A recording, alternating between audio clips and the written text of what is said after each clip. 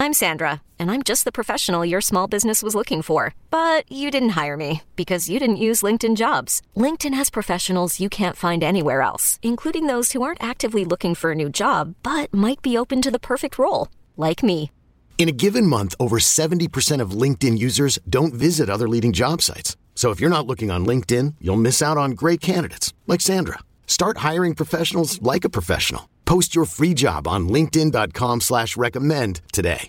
At Alma, we know the connection between you and your therapist matters. But if you're already feeling stressed and burnt out, the idea of trying to find a therapist you really connect with can be overwhelming. That's why Alma's focused on helping you find the right therapist for you. When you browse their online directory, you can filter by the qualities that are most important to you. Then book free 15-minute consultations with any therapist you're interested in seeing. And because 95% of therapists at Alma accept insurance, you can find care that's affordable too.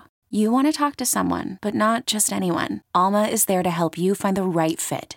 Visit helloalma.com/therapy30 to schedule a free consultation today. That's helloalma.com/therapy30. No days off. No days off. No days off. No days off. This is the Off Day Podcast. Give me a chest ball. With Andy Hart. All right, good to be with you. All right. This microphone put up a little less fight than the one last night. And Ryan Hannibal. What's your name again? Hannibal. Hannibal's here. Oh, Mr. .comer on WEEI.com. Podcast, another edition. Posts are still in the middle of quarantine, I guess. We still haven't got rid of that yet. Although things are starting to open back up. Yes, both locally, and it seems like we are recording this on Thursday the 4th. As of June 5th, the Friday, NFL teams are allowed to have their coaches return to the facilities, which is sort of a big deal, I guess, even though we've also found out that there'll be not a lot of action at NFL facilities until training camps. There won't be any joint practices this year at training camps. So a lot of that is still up in the air. And I would say even in the memo from Roger Goodell telling teams that coaches can get back to work, it did acknowledge that those with special needs, circumstances, which I kind of, you could say Bill Belichick, a guy like him, or Ivan Fears, these older coaches might want to take special precautions. It actually advised them to talk to the medical staff or their own personal physicians to see how they should handle it, which, I mean, obviously that's different than Josh McDaniels or Sean McVay or, any of these young coaches. And 68-year-old Bill Belichick's in a different category where he's a higher risk. But no, seems like there's a little bit of momentum outside the NFL world, inside the NFL world, in our real world, that maybe we're coming out the other side of this pandemic, or at least in a intermission, I guess we could say, for the pandemic, with all these people saying there could be a second phase, second wave down in the fall, whatever. So, yeah.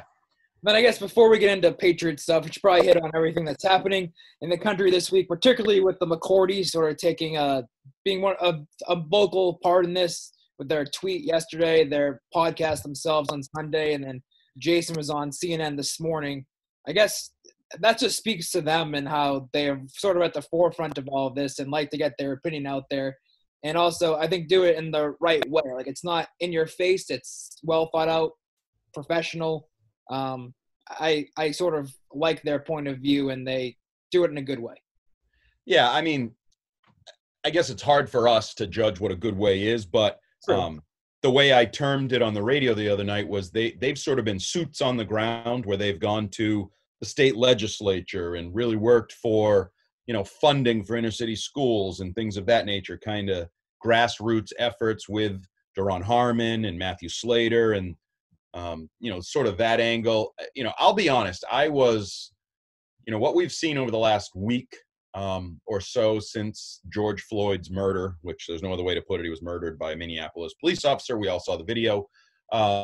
The protests, the riots, the looting, where it comes from and all this. And then Drew Brees, was asked a question about basically referencing Colin Kaepernick and the kneeling that took place years ago and what he expects as the season unfolds. And, his comments about, never, the flag and never, really allowing for someone to disrespect the flag just blew up. And I'll be honest with you, I was surprised how quickly and swiftly it was responded to by players all across everybody. Yeah. Players all across the league, players within his own locker room. I mean, Malcolm Jenkins, his response, and then Alvin Kamara, Michael Thomas, Emmanuel Sanders. I mean, even Marquise Colston, his former wide receiver. Yeah. I mean, these are guys that he's played with forever. I think probably. Right. Had friendships with, really pounced on him. And, it's really taken off. And now he issued a long apology, well, first he had sort of a first follow-up with the local ESPN writer Triplett. Right. Then he had a longer, probably. Because I think he saw like it was the lead story on some news networks last night. Right. And it certainly looks from afar that a lot of guys will never have the same relationship again with Drew Brees, that they look at Drew Brees differently. And that's the world we live in. And, I've even seen it, personally, and sort of this divide between cops and, the families of cops and the wives of cops, how they, you see it breaking out on Facebook and social media, how everybody personalizes this, I guess, in a certain way. And, how you personalize it dramatically affects your view. But certainly this is going to be, our own Ken Laird wrote a column about, Belichick, and should he be, the Patriots issued a statement, pretty much every team issued a statement. But should Belichick be addressing this as he addressed it, way back when with the kneeling and his letter to Donald Trump and all of that? I'll be honest, and I've said this on the radio, I don't pretend to have any answers. Like, I certainly think, right, there's great reason for a talking point because, as my Saturday co-host Mark James said, it doesn't feel like anything's changed in 30 years since Rodney King, and all along the way we've seen that. And maybe that's true. I mean, it feels like a cynical view. Now, maybe it's been baby steps, maybe it's been incremental. I would like to hope the world is a little better, but certainly there are those that believe it isn't, and I can't argue with them. When you see what everybody saw and how blatant that was, it's alarming. I don't know what other word to use for everybody. And with the riots and everything that's happened since, it's just an unsettling time. And I said to you, like, I basically spent the last 2 to 3 months discussing coronavirus and now social issues and race relations and riots. And it's been interesting. And I said to you the other night when you were on during the Brockton protests and the riots that ensued afterwards, you can't really talk sports when you're on the radio and this is happening 15 miles down the road from where you are. But at the same time, like, you're not really qualified per se to discuss, to like give, you're not an expert on race relations and all this stuff, but like you kind of have to try to be in the world that we're in. And I guess like that's stuff that's more important than sports right now. It's more important than sports. There are no sports. And I mean, I think it's good. Like, I think more people are openly discussing the issue now than ever before. I think that is a fact. I think that is true. You've even seen, and I've made reference to this, there was like a Black Lives Matter march in Japan, and it's happening. England too. Yeah. So it's taken hold, and we are the focal point of it in this country. Is this going to enact change? Is this going to? I think it will. I try to be optimistic. I think things are going to be better. We've seen, entire police units taking a knee with protesters. And, I think that's one thing that's been underplayed personally, by the damn media, as they say, is like peaceful protests and, police chiefs and officers embracing and joining with protesters. And I know some people mock that and say it's happening in, I don't know, Democratic-led cities and and it's, it's always going to be political. It's either Republicans or Democrats. But I think there's been some good things coming out of this that hopefully are the lasting memory and effects. And it's not just about looting and riots. And I know that gets better ratings and you're drawn to it on TV and you see it. And, 1,000 people just silently holding a fist in the air just doesn't get the same attention, isn't the same draw for the media. But hopefully that's the positive that comes out of this. But from our perspective in a football world, I'm interested to see, certainly the the Saints are a fractured team right now. Their quarterback, their most important player, maybe in his final season, playing out his career. I think that I don't know if you're going to get to this, but someone reported that they had a previously scheduled team meeting today, and that he'd probably would address it off the top. So I don't know. How do you address it? Like, I know it's kind of already out there. I agree. Do you stand up and say, I'm not a racist, I misspoke, or, I apologize? I mean, certainly you apologize, but I don't know that it's changed much, right? You can't just move on. Oh, okay, we're good now. Like, right. I don't, and I'll be interested to see, we talked a little bit about this, you and I don't think I've talked about it on the air anywhere. Reading Brian Flores' statement from the Dolphins, and he referenced past relationships and some of those kind of becoming fractured or ending them. That made me think about, was he talking about anything to do with his time in New England, where he was in New England during Colin Kaepernick, Donald Trump, Bill Belichick addressing it, saying he's a friend, Tom Brady, make America great again hat. He was in there, and I just wonder, was anything that he was sort of vaguely alluding to, did that relate to his time with the Patriots, people with the Patriots, and that changed him? How is this going to change other things moving forward, and how does Belichick deal with this moving forward with, Matthew Slater and the McCourties and, very strong leaders on his team that are African-American Black leaders, and how they feel respected or disrespected. I think all teams are going to Vic Fangio, saying there's no racism in the NFL, which he smartly walked back quickly because that was a dumb thing to say. Now, I do actually think that sports are, I guess, maybe less racist than the rest of the world is how I would term it. Because I do think there is a level of meritocracy. There is a level of people like Tom Brady want to win at all costs, and they wouldn't let, whether it's religious differences or racial differences, get in the way of that. I do believe that win at all cost, for better or worse, is what the NFL is all about. But that doesn't mean there's no racism. That doesn't, I mean, you get to the ownership level, you get to hierarchy. Brady got into the discussion when, he talked about race in regards to being a quarterback and all that, and the Howard Stern interview, and he was criticized for his answer to some degree. So it's there. So Vic Fangio, you said something really dumb. Walked it back. Drew Brees stepped in it, walked it back.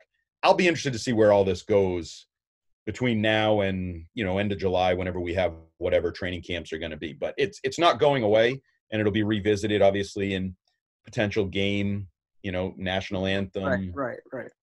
Whatever happens there. So it's going to be a major topic, whether sports return or not. I also, before I move on, every team, Bill Belichick, every coach in the league probably has to address it with this team at some point, correct? Or some, whether it's Bill Belichick or a team leader or something, the whole team probably has to come together and be briefed on things and go through some and actually have a discussion, I would say. Yeah, certainly. And I think Bill has to. I don't think Ken was wrong in his column because of his alliances to Trump, because of his alliances to the military and through his father and the respect he has. But also we know he has a strong relationship with Jim Brown. And, there are all those stories out of Cleveland that Belichick I believe he visited prisons with Jim Brown in terms of, blacks over incarceration and sort of that whole. So Bill's an interesting guy in this area, and yeah, he'll have to deal with it on some level, I would think, with his team. And you're right. I think all teams will have to, because the reality is you're bringing together, 90 guys and with a million different feelings, races, demographics, areas, everything. And this is the predominant. It's funny because it changed quickly. We talked to Jason McCourty, whatever it was, a week, 10 days ago, and it was, everybody's going to have fears. That was Jason McCourty, right? About coming back. Everybody would have fears about coming back to work. And they still have those fears. You still have the coronavirus to deal with. And now you have this larger issue and less direct issue. I mean, the coronavirus is what it is. You wear a mask, there's a vaccine hopefully coming, blah, blah, blah. Race is not quite as cut and dry, obviously. And it's going to have to be dealt with by leaders, and we'll see where it goes. Because, I mean, even Drew Brees, he drew a lot of criticism, but I saw Marcus Davenport, their defensive lineman, sort of stood up for Drew Brees, and he was on. So you're going to have some of that too. And sure. It's a dicey situation when you're within teams and businesses and society as a whole, obviously. All right, into football matters now. We not a whole lot going on, but we're trying to create content, make some content. Still going on with this offseason. You started your traditional previews. You hit on most of the offense so far. I guess, do you want to hit on some of these positional groups and battles and whatever, any ones that stand out as we get going? Well, I mean, certainly Jarrett Stidham is, the quarterback position, Jarrett Stidham, obvious debate question, is Stidham ready? Is he good enough? What happens if he isn't? Blah, blah, blah. I actually don't find that one that interesting. The one that I found personally more interesting is the running back one. On the heels, you blogged Mike Tannenbaum saying, the Patriots have the best running back group in the NFL or one of them, which I think is funny. First of all, I debated Chris Scheim, producer of the Dale O'Keefe show. He was like, yeah, they're so – and I go, yeah. What is Mike Tannenbaum known for? Sucking in terms of being an NFL personnel man, right? Well, that's why my headline on all of his blog posts were former NFL GM. I wasn't putting a name to it because everyone said, what's he known for? Right. And he even worked his way up. I believe he worked his way up as a cap guy, not even a football player guy, yeah. scout. But, yeah, so I agree they have a really deep running back group, like, of talent, but – But do they have any great players in that group? Well, I mean, you can say James White is great in his role. Right. But is he a great NFL running back? No. And so for my headline was, Sony Michel has to prove whether he's the guy or just a guy, the old JAG term that Bill Parcells would use. I think he's just a guy. I think we're pretty close to that. You had blogged Pro Football Focus, put him on like their all average team or something. Yep. That's the reality. He doesn't stink. He's not incapable of being an NFL back, but wow, can't believe I'm talking about Pro Football Focus as much as I am. His former Georgia teammate was in their top 25 best players in the National Football. I think was he Chubb real? I want to say 24, 27, and I would agree he's a much better running back. No question. So to me, the wild card guy is Damian Harris. Like, I also got into a fight with some people on Twitter. Oh, there's no such thing as the guy at running back. The position's useless, blah. Okay, great. So you think it's useless. I happen to think that Saquon Barkley and Christian McCaffrey and guys like that are the guy. Right. And can very much aid a quarterback and an offense. And then they said, oh, well, look where their offensive efficiency was. Yeah, Carolina didn't have a quarterback. They might have one of the best running backs in football. They don't have a quarterback. If you don't have a quarterback, I agree. Doesn't matter what else you have, you're toast. But if you're trying to find a young quarterback, like, I don't know, Jarrett Stidham, and you don't have great receivers and tight ends, it might be nice to have a true running back to lean on, a guy that is going to maximize plays, be a playmaker. I don't think Sony Michel is ever going to be that. So, to me, the guy's Damian Harris. No idea. Absolutely no idea. I mean, he played 5 snaps. He had 4 carries. He was in 2 games. He was a healthy scratch. 2 games. Like, he looks the part. He's pretty jacked. Had a couple 1,000-yard seasons at Alabama in the SEC, but just because you're an Alabama running back doesn't necessarily mean you're going to be a good pro running back. There's been hits and misses there. But to me, on offense, if you get past the quarterback thing, which I don't even think at quarterback, I don't really think there's a debate or a competition or anything. I don't either. The Brian Hoyer stuff to me is just I don't get it. Like, I think Bill understands where he's at with the position and needs just to go with Stidham. And Hoyer's there. Hoyer's there in case of emergency. It's good to have. Like, Bill always talked about having a backup plan. Like, you need to do that. But I don't think he brought Brian Hoyer in to compete with Jarrett Stidham for the starting job. Heck, Stidham beat Hoyer out last year. That's the reason why they let Hoyer go. Right. This sounds mean. Like, I just have no interest in Brian Hoyer. No interest at all. No. It's Stidham. It's always Stidham. So at running back, I can actually say, well, if Sony Michel maybe has this big year 3 jump, he's a first-round pick, whatever, he was good in the postseason, or Damian Harris, like, at least that's the question we asked a little bit last year. Like, what's the harm in throwing Damian Harris out there? Are they afraid that he's going to be better than Sony Michel, and that looks, bad for Bill and the Patriots? And I do think Bill likes him and defends him. We noted that all last year when he would say, maybe if we blocked it a little bit better and Sony Max, did a good job, whatever. I don't know if that's a personal pick thing where he maybe was the guy that really championed for it, whatever. But I'm sorry, the ship has sailed on that. You have no offense. You have no offense at all. So you need to put the best running back on the field. You can't prove a point or stick with a guy longer because whatever.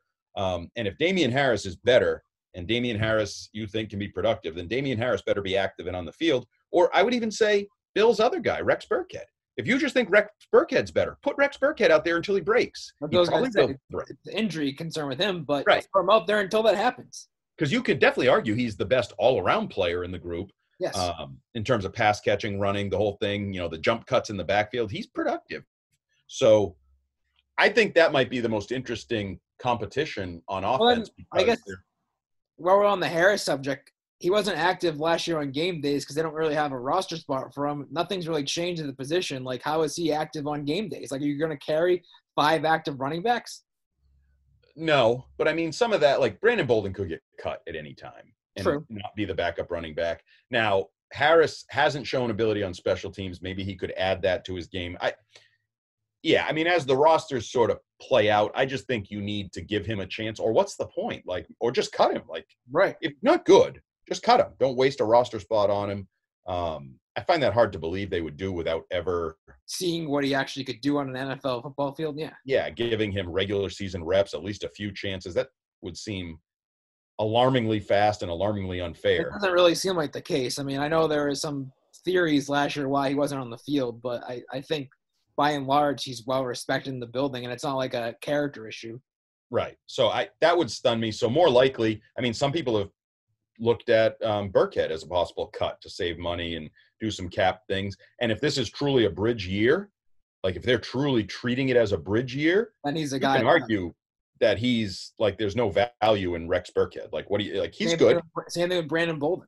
Right. So move on from those guys, give young guys a chance. And like a guy like Bolden doesn't mean you have to have another running back play special teams. That could be a safety. That could be a linebacker filling that role, whatever. Could be, Dan Vitale, if he makes the team, or one of those, Jakob Johnson, one of those guys, a tight end. Right. So in terms of those positional previews that I've done so far, quarterback, running back, tight end, I think the running back's the most interesting because quarterback, it's Stidham. Tight end, it's Asiasi, like the young guys, but he's the guy that I think has any chance to be maybe an impact regular guy. I'm dubious. Like, he's a 3rd-round pick and he has 1 year of college production. We'll see. But other than that, okay, Matt Lacoste might get another chance. Whoop-de-doo. Like, what's he going to be? I'm not overly positive about all these competitions and depth chart. I wrote a column today basically saying that this is Bill Belichick's kind of team in 2020, noting obviously, no longer Brady, so they're no longer the favorites, the underdogs again. A lot of guys that they brought in are versatile. They can play different positions. They didn't really bring in any stars this offseason, but you draft a guy like Kyle Duggar who could play all over the place. The Uche, Jennings, sort of the same thing. They're versatile. Keene at tight end. He's a tight end, but he lines up in the backfield. So and then obviously defense being the sort of the bigger unit this year. This seems like a Bill Belichick kind of team that he prefers to have, and rather than having the old teams where they'd score 30 points in order to win games. Yeah, see, I agree. He likes these hardworking 1 to 53, blah, blah, blah teams. We'll see if he likes it if they're, I don't know, competitive. Yeah, 5-8 at some point or whatever. But I think he likes that mentality of open competition, roles, far from decided, a lot of players with versatility, something to prove. Yeah, there's a lot to be said for that, but there's also a lot to be said. He should want to win football games, and just because you like it, scrappy. Oh, scrappy is great until you're crappy. You drop the S and you're just crappy. That's a good line. I should put that in a column somewhere. You should. Scrappy is great until you're crappy. But I also think too, like, he himself has a lot to prove too. I'm sure he wants to prove to the world that he can win without Brady, and so I think this year, has him maybe more excited than maybe some other years. Yeah, we'll see, and it'll be interesting. because he's lost the opportunity to work with a lot of these guys. I mean, obviously, the type of team you described, a scrappy, newcomers, blah, blah, blah, a lot to prove. You'd like to have as much time as possible for that competition to unfold. You're not going to have as much time. You don't have as much time teaching all the newcomers, the rookies. You don't have the joint practices to really – which I think is actually an under-talked about subject, especially like for Stidham. Like, just think about how many reps you get in those joint practices. Like, way more than preseason games could ever do. So and controlled reps where it's like, I want to see how he reacts to this blitz. I want to see how he reacts to this coverage. I want to, like, there's something to be said for that, whereas you don't have as much control of that in preseason action now. It wouldn't be unheard of for Bill and Matt Patricia to talk about the games and say, listen, I need to see him in this. We won't take it full advantage. Or my guess is that preseason game against the Lions will be somewhat scripted. Like a glorified joint practice? No question. I think that will be almost like a college spring game, or like where the coaches are controlling some of the action. They're competing, but they want to see some things. My guess is that'll be that way because of the lack of joint practices. But the bigger point is, I think you're right, there's a lot of competition. You're right, there's a lot of guys with a lot to prove, versatile guys, and there's not as much time and opportunity for them to do that, which means, don't know if you've heard, September is an extension of the preseason at times. But I don't know if you have that luxury this year with Tom Brady no longer at quarterback, and you're no longer building towards Thanksgiving. You kind of, those games in September are equally as important, more so than past. They're very important, but I'm not sure it'll be a luxury or just a necessity where they'll still be teaching and there'll still be more to teach and more to do. Because you look at this roster, it's weird in that it's old in a lot of areas. You still have your core of players that are really getting kind of old. And then you have a lot of questions, a lot of young players, a lot of newcomers. It's like there's no happy medium in the middle where you have this, middle of their career but established kind of guys. Those are few and far between on the roster. So, yeah, they're going to be a work in progress. I feel like will be a term in a lot of areas, a lot of levels this year for the Patriots. Julian Edelman's a guy that we haven't really talked about much this offseason, but I think should be. And you wrote a column just published right now on the website sort of about his role and, like, can you count on him too much? And I think that's sort of going to be a storyline over the course of the offseason and into the season is, like, just how much can you expect from him because he's getting so much older and has taken so many hits over the years. Yeah, I don't think you can expect as much with him for a lot of reasons. He's 34, battled injuries last year, has a new quarterback with probably Jarrett Stidham that he has to build a rapport with, doesn't have Brady, that comfort level. And comparing the numbers, like a guy like Wes Welker, who was basically out of football by this time and had the concussions and fell off the map at 32, 33. And, just the reality that even if he's still pretty good, defenses know that. Like, defenses know that they don't have anybody else to worry about for now. I mean, okay, maybe you can get Sanu or Harry or any of those guys to step up, but if you're a defense, you start with saying, no, I'm not letting Julian Edelman beat me. I'm not, you may try to beat me with Matt Lacoste or Devin Asiasi or James White. I'm going to start with Julian Edelman. And to me, it's just unfair to say he's 34, taking a million hits, has a new quarterback, no one else around him. Julian, lead us to the promised land. Go catch 100 balls for 1,200 yards.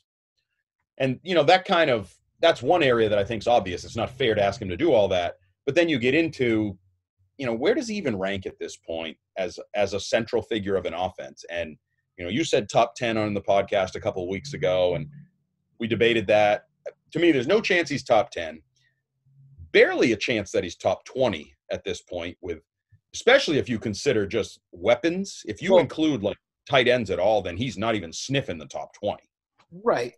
I'm also, my statement was like sort of with him having Brady as his quarterback.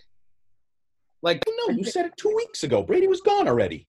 But, like, I'm going off of his past performance, and his past performance had Brady as quarterback. Like, it's obviously going to be different with Stidham as his quarterback. Well, in theory, he could get more chances. He could be the guy. Volume. Yeah, but he's not going to have the same chemistry. And like you said, I think teams are actually going to get smarter when they play the Patriots and just double team Edelman. Like we saw for years, they were just refused to do that. And that's why, Brady and him were so good. But I still think he's, I guess with Stidham as his quarterback and playmaking ability, he's probably in that 20-ish range. But to your point, though, like teams can negate that just by putting two guys on him every play. Right. And well, I mean, we'll see. Maybe he's because I posted in the story that picture of him working out in the bubble. Like he looks like he's in great shape. He's working hard, but that's never going to be the thing with him. He's a tireless worker, toughest guys in the league as they come. Right. But can he get open and catch the football? We'll see. Right. Like, sure, he can play every game, but we saw last year there are some games where he was basically a decoy. Right. I also think he's going to ride, and I didn't get into this in the column because it might be a separate column since, we're divvying things up. The emotional side, like how's he going to handle struggles personally, struggles as a team, no Tom Brady, the quarterback's not that good. Yep. All of those issues are going to wear on him, I've said this openly. I would sulk if I were him. Like, Tom Brady's gone, Gronk's playing down there. How good are we going to be? Like just it's going to – for him personally, like imagine, getting your ass kicked, losing to the Raiders at home, and then going home at night watching Brady and Tampa light it up against whatever team, and those guys having the time of their lives. Right. So I think he's going to face real emotional challenges and frustrations this year. It'll be interesting to see how he deals with it too, because he can be moody. Yeah. See, I guess we agree on the word. It's accurate. But definitely moody, and even through all the other stuff, what will it be like if his catches are down? He's the focal point he's a little banged up in, early October. Maybe they're, have a losing record or whatever. It couldn't even get to a point where he doesn't push as hard to stay on the field. Like if there's a week that he's really hurting, he might not push to get out there to play with Jared Stidham, where last year he probably would to play with Tom Brady. Right. So I think he faces a lot of questions this season, both physically, mentally, production-wise, what he can do. I don't think it's going to be an easy year, and quite frankly, I don't think it's going to be a great year for him. I think the numbers will be down, the wins will be down, everything will be down, and you'll start to say, oh, well, I guess he was just the product of the slot position with Brady and all that, which probably isn't fair because he's 34. They all get old. It's not fair to him. I even wrote in the column, like, to me, the year he had a year ago with 100 catches, 1,100 yards, JE11, like, that's as impressive as Tom Brady playing at 40 or whatever at quarterback. Totally agree. Like, he gets the absolute schnookers kicked out of him all the time. Not like, oh, I stand in the pocket, no one's allowed to hit me, and I'll throw. So he's had a very impressive career, very impressive season a year ago, but I think it's a little unfair to expect that to continue in 2020. Before we wrap up this podcast, we got a note on Twitter last night about us being on Spotify. We're not going to be on Spotify. It's a company-wide mandate. We're never going to be on Spotify. For whatever reason, Entercom views it as a competition or something like that, we were told. So out of our control, sorry, we won't be on Spotify. Yeah, it's a two-phased answer that we should paste somewhere. No, you can't read our stories if you're not in the U.S., you're in Europe, whatever, on weei.com. And no, we're not going to be on Spotify. These are corporate decisions. They're way above our pay grade. We do our best to get our content to you as best we can. I mean, the podcast thing, if you want to listen to us, we're available in enough places. You can find us. Right. The actual text articles on weei.com and not being able to click on those in Europe and everywhere, that's unfortunate. I don't know what to tell you. I apologize. I will say we do try to do a decent job bringing our written content to the podcast. So if you're a fan of our content or our work, you can hear us talk about it on the podcast. So download the podcast, subscribe to the podcast, however you get it, Apple Podcasts, whatever. And while you're there, feel free to leave a review. Some of them are very mean. I read them the other day. Some were not very nice. Some recent ones? I don't know. They were just hurtful, Well, we do appreciate all of our listeners. I mean, I just read to you before on this some recent numbers from our podcast. People are still listening, so we appreciate our loyal listeners, everyone that's out there that still continues to listen throughout the off season with really not much going on. But we try to give you something to listen to. And something to talk about. And if it spurs anything with you, yeah, is that the word? Yeah. You can obviously interact with us on the Twitter handle at OffDayPod. Or individual Twitters is probably a better way to get at us. Yeah, because it seems like whoever's taken over the Off Day Pod handle doesn't really use it enough. I don't know who that could be. Hey, we just use it for our polls and for our podcast. I like to keep it condensed. So yeah, at Jumbo Hart. What the hell's your handle? Just my name, Ryan Hannibal. at Ryan Hannibal. Interact with us, ask us questions. If we get enough questions, we'll bring back the mailbag, because we don't really ask for questions anymore, which is. So if you do have questions for the next time, just shoot them at us. We'll make a note and save them, and we'll get to them because who knows, we might actually need the content next week. I know, and I'm pretty sure we will need the content moving forward. There's not a whole hell of a lot going on. I did go fishing today, though, and caught some nice fish. So good. Got up nice and early about that, huh? You got up nice and early for that. Got up at 4:45. Wow. We were out on the boat by just after 6.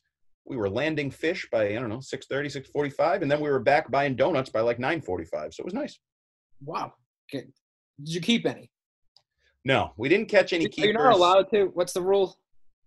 No, there you can. We could have kept a couple, but we wanted stripers, striped bass, and we caught like 10 or 12 striped bass, and they were all close. They got to be 20, I believe, between 27 and 35 inches. Yep. And we caught a bunch of like 23, 24, which in my past life would have qualified as a keeper. I would have snuck it home, but yep. I was legal and did everything by the book today. Just in case somebody came along and checked in on things. Yeah, plus when we were catching them early, we weren't sure how long we were going to be out there, so I didn't want to keep anything. If it had been right at the end, I might have zipped on in the boat with it and filleted it and eaten it, but no, it was a fun day. It's beautiful. The weather's coming together. I will say we don't have sports, but the weather is really starting to come together for us here in Boston and New England.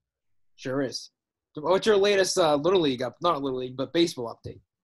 Looks like we're going to be giving it a shot. I talked to one of the people at the board. They're looking at mid to late June. They forwarded me all the guidelines from the state of Massachusetts. I read through those.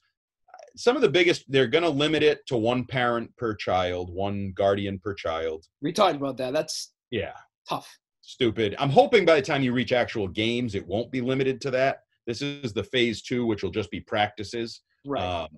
The other issue that's really vague is they continue to say groups of 10, which a baseball team usually has 12 plus a couple coaches. So you're usually up around 14, 15 people. It says multiple groups can share fields as long as they're separated. So I don't know if you're going to have like technically a coach go with outfielders with 6 people and then break up. Because the way I look at it, if you do BP, you got one guy in the box. Sometimes you go double barrel, you got 2, and then you got everybody else spread out over the field, should be fine. And even if you do infield, outfield, baseball, apparently, everybody's spread out.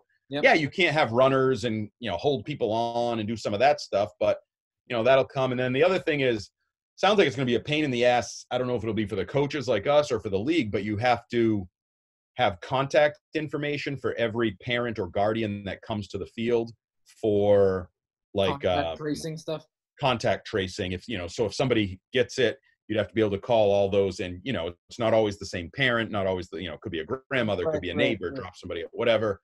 And then the other the practices, traditionally you have usually an hour and a half practice for our town. It's 8:30 to 10 o'clock the next team comes. Yep. I think they're going to have like 15-minute windows of spacing so that the field is completely cleared from one team. Right. They're all gone home and then the other team shows up. But I'm being positive. It sounds like we're moving in the right direction. Maybe we'll have practices in a couple weeks, games hopefully by early July I'll target. And I don't know. I'll take what I can get at this point. Things are definitely trending in the right direction. I actually went out to dinner the other night in New Hampshire. Well, you say that, and then I read these retweets like the state of Florida has the largest cases they've had. I saw that tweet too, and part of me wonders, is it because they're just testing more? Well, they are. And then I know Massachusetts even started including probable cases. Yeah, probable cases, so the numbers look higher, which I'm always dubious of when they decide midstream to change their stats and how they – it's like they're trying to fudge the numbers. They're trying to Pro Football Focus it on us, and I don't really like it. Right. I guess we'll talk more about this stuff as the weeks go on because there's nothing else to talk about. So, yep, I'll try to have a good fish story for next episode. There we go. All right, thanks for listening, and we'll talk to you next week. Peace out. Okay, picture this. It's Friday afternoon when a thought hits you. I can waste another weekend doing the same old whatever, or I can conquer it. I can hop into my all-new Hyundai Santa Fe and hit the road. Any road. The steeper, the better. Because my all-new Santa Fe is available with H-Track all-wheel drive, so I can hit the trail without a worry in the world. Heck, with 3 rows and best-in-class rear cargo space, I can pack the whole family in with all our gear. We've got available dual wireless charging for our phones, so we'll never lose touch with civilization, and we won't lose touch with the primordial power of Mother Earth. So which is it? Waste the weekend or do something a little more epic? And conquer it in the all-new Hyundai Santa Fe. Visit HyundaiUSA.com or call 562-314-4603 for more details. Hyundai, there's joy in every journey.